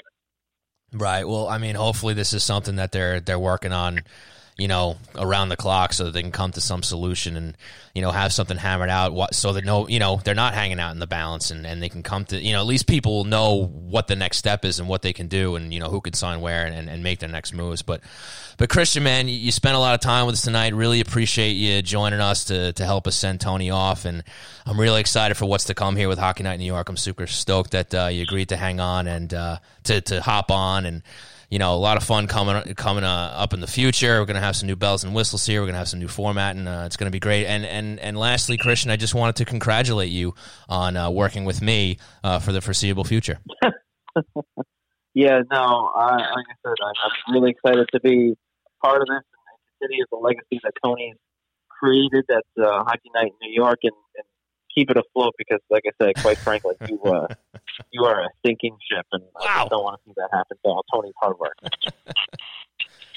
Christian, God bless you, bro, because you're going to need it. Well, I appreciate that, Tony. I'm glad I could be part of your send-off show. Like I said, you've done a great job with everything for the last few years that you've been involved. So I'm really honored to kind of hopefully continue that lineage. I have no doubt, brother, and thank you so much. All right, Christian. Thanks a lot, buddy. We'll be talking soon, all right? You take care. You too, guys. All right, take it easy, pal. All right, folks, that was the great Christian Arnold from Islanders Insight. Go check out islandersinsight.com for great Islanders coverage from Christian and the rest of the staff over there. He's the managing editor over there, and now he is the new co-host of Hockey Night in New York going forward, but not yet. We still got to finish this show out. Tony is still here, so we're going to keep this going. So, Tony, my friend, Tony, pal, I'm trying to see where we go here. Is there anything else we want to cover with this format, these playoffs? We didn't touch on the round robin aspect of it before. Christian mentioned it, the whole 1 through 4. They're going to play, I guess, they're each going to get 3 games against each other in the same conference, and that'll, decide the seeding. And what is your opinion on that? Do you like that, Tony? Do you think that's the best way to go about this since, the other teams, that are getting the buys, they did want to get some kind of game action so they're not just sitting around waiting for the other teams who are getting into a playoff series before them? No. Okay. I mean, no, but look, this whole 24, it like reeks of a tournament more than it does anything else. And, I guess, Tony, I don't mean to cut you off, but the question is, how do you do it better? What's the better option? I don't know if there's a way to do it better, bro. Right. Honestly, I guess it's fine. I guess. Under the circumstances, you got to come up with something. So things are so weird. The fact that you can't play in certain cities, you can't play in front of fans. So yeah, at this point, it's like, all right, let's just throw a bunch of shit at the wall and figure out what sticks. To me, I get it. Look, I'm an old school guy, bro. I like the way the playoff formats. I like the way the playoffs always are. That's the way I would have loved to have had it. That's why, because they can't do it, I would have been kind of okay, with canceling this season and just starting fresh next year. But again, I understand the economics behind it. But I don't know if there's a way to do it better. I think that, considering that where we're at and where everything is going at this point, you had to be creative. So they're trying to be creative.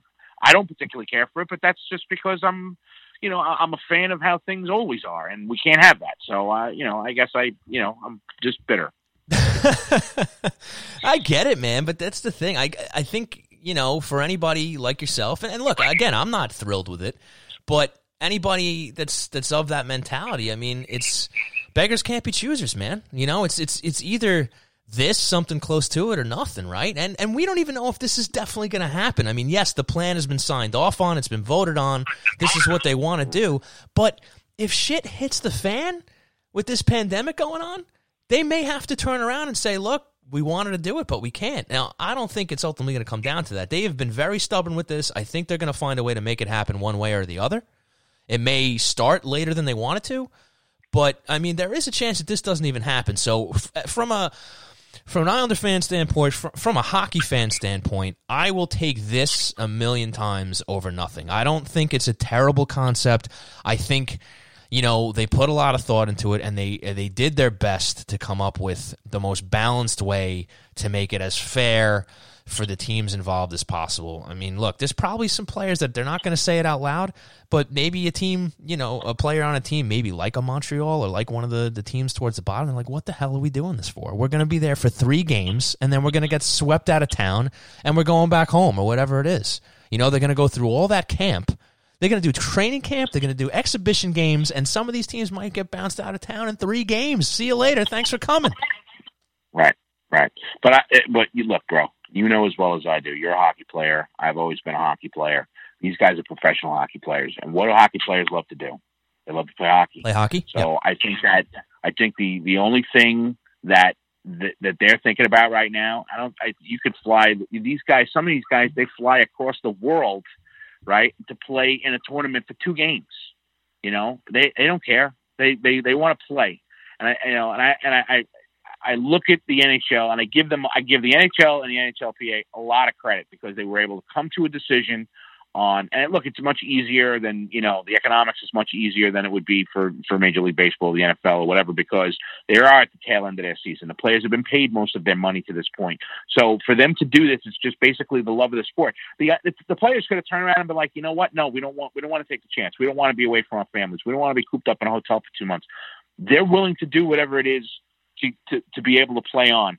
Now, I give them a lot of credit for being able to do that. You look at some of these other sports where they can't, they can't even get their act together. Baseball, you got billionaire owners arguing with millionaire players. They can't figure out how to make the money work and who's going to pay for what. And there's no fan. It's ridiculous. But the NHL, I give them a lot of credit. They came up with an idea. They were able to hammer out a deal with the NHLPA. It bodes well, I think, personally, for future contract negotiations for CBAs, that the fact that they were able to come to this agreement. That's a good point. The players were able to give the owners the money that they need. And look, the players have a vested interest in this. That's the way the CBA stuff works, because the players have a vested interest. They want to see the league do well, because then the salary cap goes up, then player salaries go up. So there's a vested interest there, but they were able to get it done. Major League Baseball players just like, either pay us some money you owe us, or go fuck yourself, we'll stay home. So I'm sorry, but that's exactly what they're doing. And it really, as a fan, you look at this and you're like, these people have more money than they know what to do with, and they can't figure out how to get on the field and do their job. And it's annoying as hell to be able to sit back and watch it. It's pissed me off to the point where I don't even care if they play baseball this year. But I'm excited the fact that the NHL was able to get this done. Well, you don't give a shit if no matter what. You don't watch it at all. But nope. My point is that for them to get to this point, they had to agree on a deal. They came up with something. The players are on board. The ownership's on board. I like that. Let them play and let's do it. I don't love it, but I will definitely watch, every minute of it. Yeah. I mean, I think that's the attitude you got to have. I'll take something over nothing, Exactly. And look, if it I'm was tired of watching Netflix. If it was, I hear that, man. Oh my God. I mean, Jesus. I mean, look, if the format was a steaming pile of crap, I would say so and say, don't bother, Right. But yeah, if it was ridiculous, then you'd be like, all right, guys, come on. This is like video game stuff here. But there's a premise behind it. You obviously, you see they wanted bigger markets, Chicago, Montreal. They wanted to get as many markets as possible involved, and look, Montreal, yeah, were they terrible this year? Absolutely they were. But they have Carey Price. And as we talked about with Chris on the phone, when it comes to the playoffs, you got a hot goalie. It doesn't matter how bad your team is. Yeah, man. Your goalie can carry you straight away. You saw Arturs Urbe do that with the Carolina Hurricanes, and I don't even remember what year that was, 2098 or what? I don't remember what year it was. Did you just say 2098? No, I thought it was 2006 or 1998. I don't remember which one it was, but the point is that was a shit team. But Arturs Urbe was on fire and took his team all the way to the Stanley Cup Finals. You've seen it happen before, so you could definitely see a team doing that again. Carey Price is a guy who can take a team that cannot win normally or cannot score and will carry them through a couple of series with just the way he plays. Yeah. So I look at things like that, and you obviously are looking at you're looking at the same thing that the NHL folks are looking at it as: bring in the bigger markets, put teams in there, get a Cinderella story that'll bring up a lot of positive press, will get people interested that maybe they weren't interested before. I think people are going to be watching it just because it's live and it's not something that's been recorded. No movies come out, no TV shows. They're craving anything. I mean, if people are watching WWE with them trash talking to each other in an empty room, then people are going to watch hockey that never watched hockey before. Yeah, that's a great point, too. I mean, it might be the only option. They might actually gain some fans out of this. If they pull this off, I think so, and they get the games going, you're going to have people saying the same thing you just said. I am sick of Netflix. I'm sick of Disney Plus. I'm sick of Amazon Prime. I'm sick of Hulu. I'll never be sick of Disney Plus, but that's another story altogether. Of course not. You are the number one fan, I'm sure. I got HBO Max, by the way. That thing is fantastic, brother. Just so you're aware. What is the difference? What's the difference between HBO Max, HBO Go, HBO Now? I don't understand. What's going on here? Real quick. Ton of content, bro. Ton of content. Outside of what you can already watch? Oh, bro, they have so much. They have movies like, sometimes you struggle, like you go to Netflix, All right. like, oh, what comedies you got? And it's like 4 comedies. All right, HBO so Max has got you're 100 comedies. You're on the HBO Max marketing team. You got one movie or show to push to convince me to join HBO Max. What is it? Game of Thrones. All right, I guess that was a layup. I should have knew that was coming. Yeah, no, seriously. But wait, did Game you of watch Thrones, it? Are you watching it? The what? I just got it 2 days ago, bro. Relax. Oh, Pump the come brakes. on. I'll get there. I'll get And there. how do you push Game of Thrones if you number haven't watched it yet? And you can watch it on HBO Go and Because I HBO intend to- everything. yeah. Well, I have. It's part of my Files package. You failed. If you You have failed. Files, I'm not subscribing. You failed. No, listen. If you have Files, by the way, you have Files, don't you? Buddy, I cut the cord, man.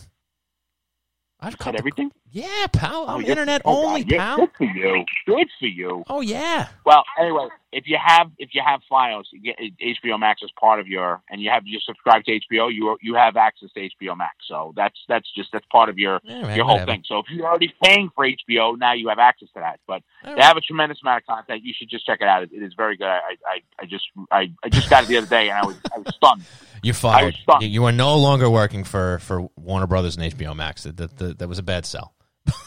But anyway, getting Oh my God. Okay. getting back to my point is Yes. that by the time these games start, I think you're going to have a similar attitude where people are just going to be like, sports, let's do it. I mean, you yourself, you said you threw on some WWE. I would never do that in my right mind. You made it there. But there's going to be other people that are going to look at hockey and be like, yeah, I'll give it a shot. And I think people are watching the German soccer leagues, right? Because that's really the only thing going on, right? The Bundesliga or whatever it's called, right? Yeah, the Korean Baseball League has also been on ESPN. Okay, all right. So, Well, they had to put that on because they were tired of putting the Golden Tee and the Golden Tee Championships and the the Cornhole Championship Series of the World. I don't know. right, what the hell stuff it that you was, would typically see on the Ocho. stuff that you would never watch. I mean, I think ESPN was going to put cow tipping on after that. I would have watched that. I would have watched. I would have watched it too. I selfishly, I definitely would have wanted to see that. Yes, but I don't think Peter would have allowed that to happen. But Probably. anyway, yes, it's an opportunity for the league to get new fans because, look, once people actually give it a chance and watch, I mean, a lot of people stick around. I mean, really the big sell is being at a game. We all know that as hockey fans. There's nothing like seeing a game live in the seats.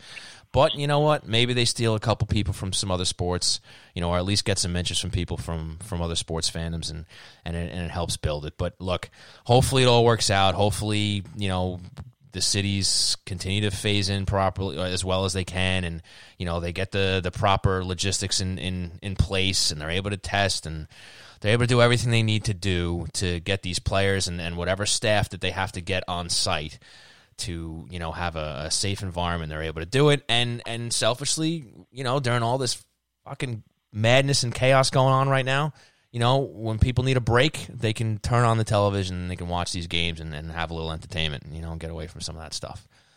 But we'll see. So with that said, Tony, there's just two little things I want to touch on, then we'll take a little break and we'll wrap this thing up. Just real quick, there were some signings. Felix Bibeau, Cole Koski, and the next great name in the Islander franchise history, Mr. Blade Jenkins. Jenkins. They all signed contracts. Do you have anything to say about those fellows, or we can just move on? No, they are guys who were taken. Those are all Fifth, later sixth, round and draft seventh picks. round guys. Yeah, Right. So they were all later round draft picks, all guys who that you take, that you hope that you have take that step forward maybe a year later than players do it typically before their draft year. These guys did it maybe after their draft year. But all three guys are definitely worthy of their contracts. And look, all it is basically is a shot for them to go to the AHL, continue playing, and to be able to play and try and develop into that next step, which would be into an NHL player. Do I think any three of these guys are going to be stars? Probably not. Blade Jenkins is a guy whose ceiling seems to be a third or a fourth line player. Bibeau and Koski are guys who have offensive ability. Maybe they can get into like a middle six kind of a role if all roles right for them. We're not really sure, but send them to the AHL, get them some time with the coaching staff, get them into some prospect camps and see what happens with them. But it's, 3 guys who, just add to the mix. You never know what you're getting when, with some of these guys. But the two guys, like I said, Koski and Bilbao have offensive ability. So it'll be interesting to see where they go from here. Well, I'm rooting for Blade Jenkins because I want to get his jersey. I want to see him plug up guy, bro. Fourth line, get him in there in a couple years, and I will be one of the first people to get his jersey. All right. He's a hard worker. He's going to be a guy who Islander fans are rooting for because he's a guy who just goes out there and puts it all out there. All right. Well, we'll see what happens with those fellas. And last thing before we break here is that much to the delight of Islander fans near and far, construction has re-begun, has continued at Belmont, and according to people in the know, it's supposedly still on track to open on time. Maybe a slight delay, but because they did so well over the winter, because it was such a mild winter and they didn't really have to take any days off, they plowed through, and it looks like even with this stoppage that they had, that they're going to be able to open this building up on time. Yeah, I mean, look. Apparently, they were a bit ahead of schedule when all the work stopped. So, right. I guess at some point or another, they felt that they had to try to get ahead of schedule in case something popped up where they'd have some kind of delay, or maybe they were anticipating something going with maybe one of these lawsuits. Which another thing that happened over the course of this COVID is that the final lawsuit against the project has been thrown out of court, and that paves the way that nothing else could stop what's going on. But whatever they decided to do, whatever reason they were ahead of schedule, it ended up paying off because they were out of work for whatever it was, 7 or 8 weeks, and they were able to pick up. And hopefully, this building is going to open on time and be as spectacular as we expect it to be. And there have been some videos that were taken from inside, I guess, the concourse area, to looking into what the arena just looks like, which is actually, obviously, it's all steel, but it's exciting just to see it, bro. I'm ecstatic that they're back to work, and that doesn't look like we're going to miss any time with it. And one thing you can do if you're tired of Netflix is that you can binge the construction of Belmont now. You can go to the website. I was doing that before COVID, so maybe get back into that. I know, because we're all lunatics. I had it on too, and I'm like, oh, there's steel over there now. Oh, it's almost a full circle now. Oh, it's almost the scary part is that if you could look at the site and tell what they've done on a day-to-day basis, you're watching the cam way too much. Yeah, you're wasting precious seconds and minutes of your life away looking at. I mean, first it started with moving dirt, right? We got excited about the dirt going from over here to over there, and now it's just now they're putting Legos up. The beams are going up. You see the crane on this side of the screen. Now it's on that side of the screen. But yeah, I mean, look, if you're tired of Netflix, you can watch modern architecture going up right before your very eyes. So there's that. Agreed. Agreed. All right, folks. Well, thanks a lot for hanging out with us here for Tony's farewell show. We're going to take one more break here, and then we will wrap things up. We will be right back. Thank you so much for tuning in to Hockey Night in New York at HockeyNightNY.com, the premier live podcast covering the New York Islanders and the NHL at large from our studios right here on Long Island, hosted by Sean Cuthbert and Tony Stabile. Tune in weekly during the season Sunday nights at 9 p.m. Eastern Time for insights on the team, great special guests, and commentary on all the happenings around the league. If you happen to miss us live, all shows can be streamed or downloaded 24 hours a day, 7 days a week at the same address, HockeyNightNY.com. You can also find us on iTunes, Google Podcasts, SoundCloud, Spotify, and Stitcher, where you can subscribe and never miss a show, no matter what your preferred platform. Question for the guys? Comments? Interested in a sponsorship? Please contact us at HockeyNightNewYork@gmail.com for any and all inquiries. We appreciate all the support, and as always, let's go Islanders.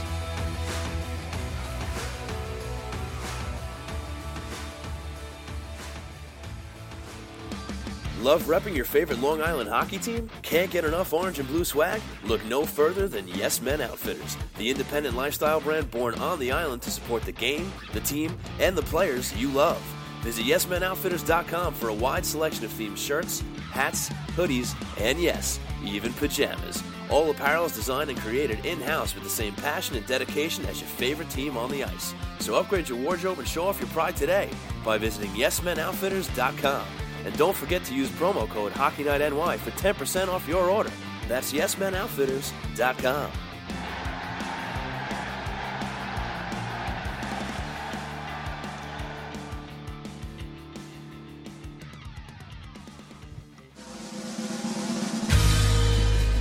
I am so high, I can hear heaven.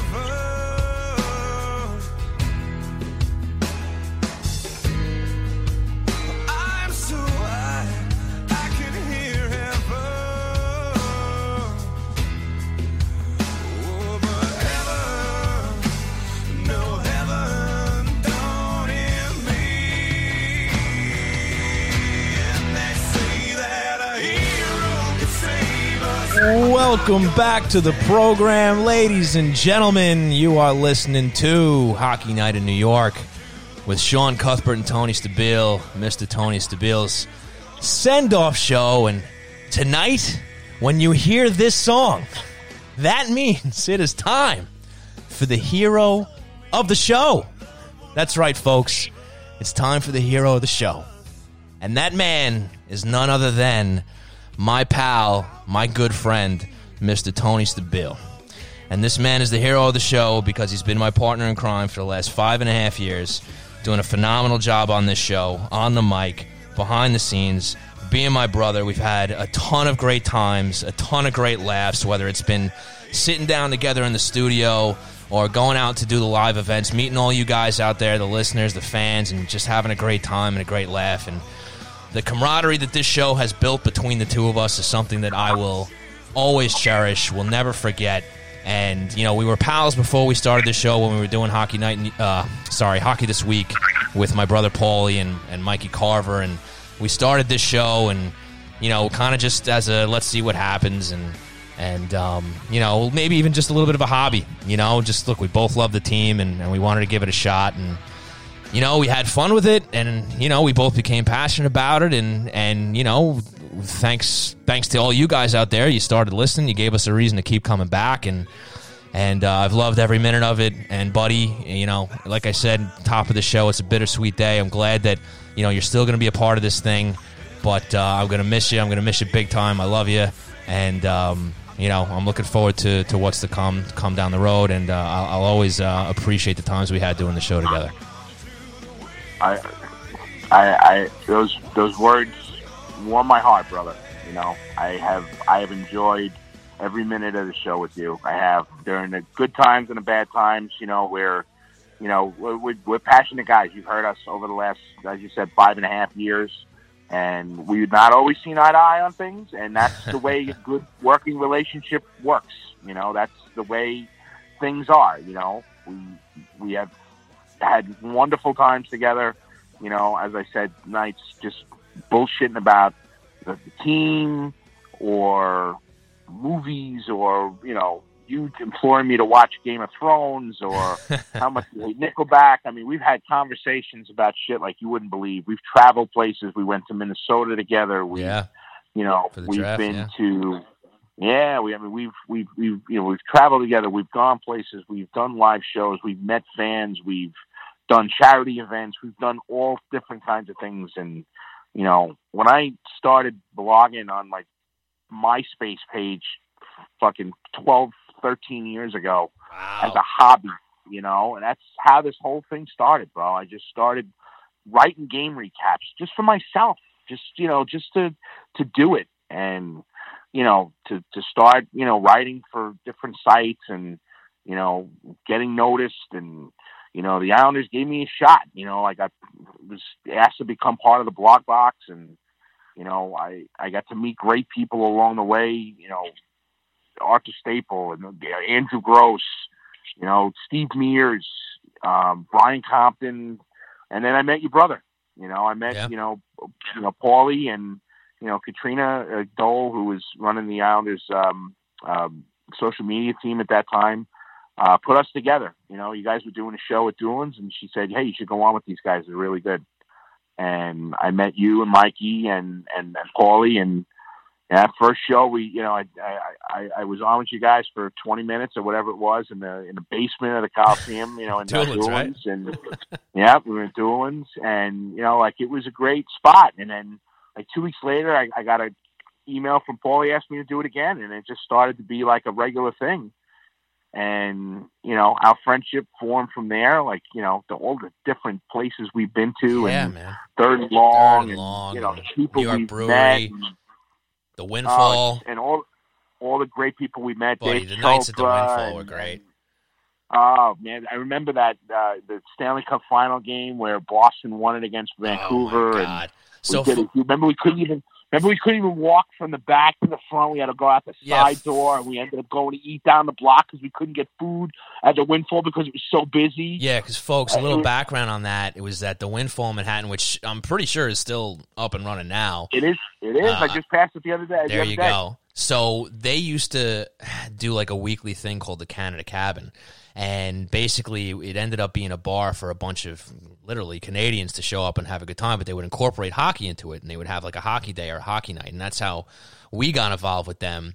So it just so happened that during that time we were doing this with them, that they had the finals with Vancouver against Boston. So, I mean, not only did Canuck fans come out in droves, but you just had, hockey fans Boston from Canada. fans. Boston fans, but just fans from all over Canada that were basically, living in New York, and the place was mobbed front to back. We did a pregame show beforehand, had a great time, but like Tony said, the place was mobbed, and I'll never forget the dejection on the faces of the people in that bar after the Bruins won that game. It was. I mean, we didn't care because we're Islander fans, Ranger fans, whatever, and we just came to watch hockey. But oh man, we were feeling for those Canuck fans, man, and those Canadian fans that were there. That was rough, but yeah, times like that was just a fantastic time. Just unbelievable times. And Third and Long with Curtis, the nights we spent in that place, and the shows we did there, and we had so many great times. And look, I've made a lot of friends over this, between you and Paulie and Mike, Andy Graziano, Scott Charles, Christian. These are guys who, no matter what happens, I'll be talking to them. All those guys reached out to me just recently, hey, heard about what's going on, glad you're going to still be doing stuff. And it's just amazing. It's absolutely amazing. And, the Islanders, they gave me a chance to live my dream, be able to be in the locker room and go to training camp and, talk to players and talk to coaches and interview the general manager. I never in my life ever thought any of those things were possible. And I'm grateful that I've been able to do it for as long as I have. And I'm grateful for my friendship with you that I'll never, that'll never change. 100%. And, I love you. I love you too, man. I love you too. And, like we said, this isn't the end. It's just a change. You're going to be back. Because we all need to know. How does it feel to be Tony Stabile? Need to know. Well, and the fact that people actually want to hear that shit is amazing to me, that people really want to know how I feel. So I appreciate that. And the last thing, I don't want to, drag this out, but, the fans of the show are just, you guys are awesome. You really are. Yeah. Islander fans in general are a special breed of people. We are a family. We are a community. But the fans of this show are just unbelievable. Guys who are real vocal, Chris and Tristan, Richie, Warren, Richie, every one of these guys just reached out and, hey, so glad you're going to stick around and, you're going to be here and, we're really sorry we're going to see you go. That means the world to me. It really does. Yeah. It means the world to both of us because, Shoney and I have had plenty of conversations leading up to this and he was as glad and as happy as I was to see those comments come in because, we know how much you care and you have no idea how much we care about you and how much time we put in to doing the show. And we love it. We love every minute of it. We really do. And that's the reason why you're going to love Christian so much because his passion for hockey is as unbridled as Tony, as Sean and I's is. And, it has been a great pleasure doing the show every week Yes. for as long as I have. And I look forward to the first segment with these guys. And like I said, bro, I'll be showing up at live events and stuff like that. Just hang out with these dudes because they're my boys and I love them. And, thank you for listening. And I will talk to you guys soon. Well, Tony, I want to thank you once again, man. It's been an amazing run, and I'll never forget it. I love you, pal. And again, I want to thank everybody for joining us, for sending off Tony. And it means a lot to us, like Tony said, and we want to thank you. And we're looking forward to the future. Can't wait to get Christian on here, and can't wait to have Tony back. It's going to be a lot of fun. Hockey Night in New York rolls on. The family's just expanding. And it's going to be a lot of fun with the new hockey coming in. So, Tony, I love you, pal. I'm going to miss you dearly. And, folks, I want to thank you for tuning in to Hockey Night in New York tonight for this special show. And have a great night. Be safe out there. And we'll be with you soon. Take care. Should I go back and try to graduate? Life's better now than it was back then. If I was them, I wouldn't let me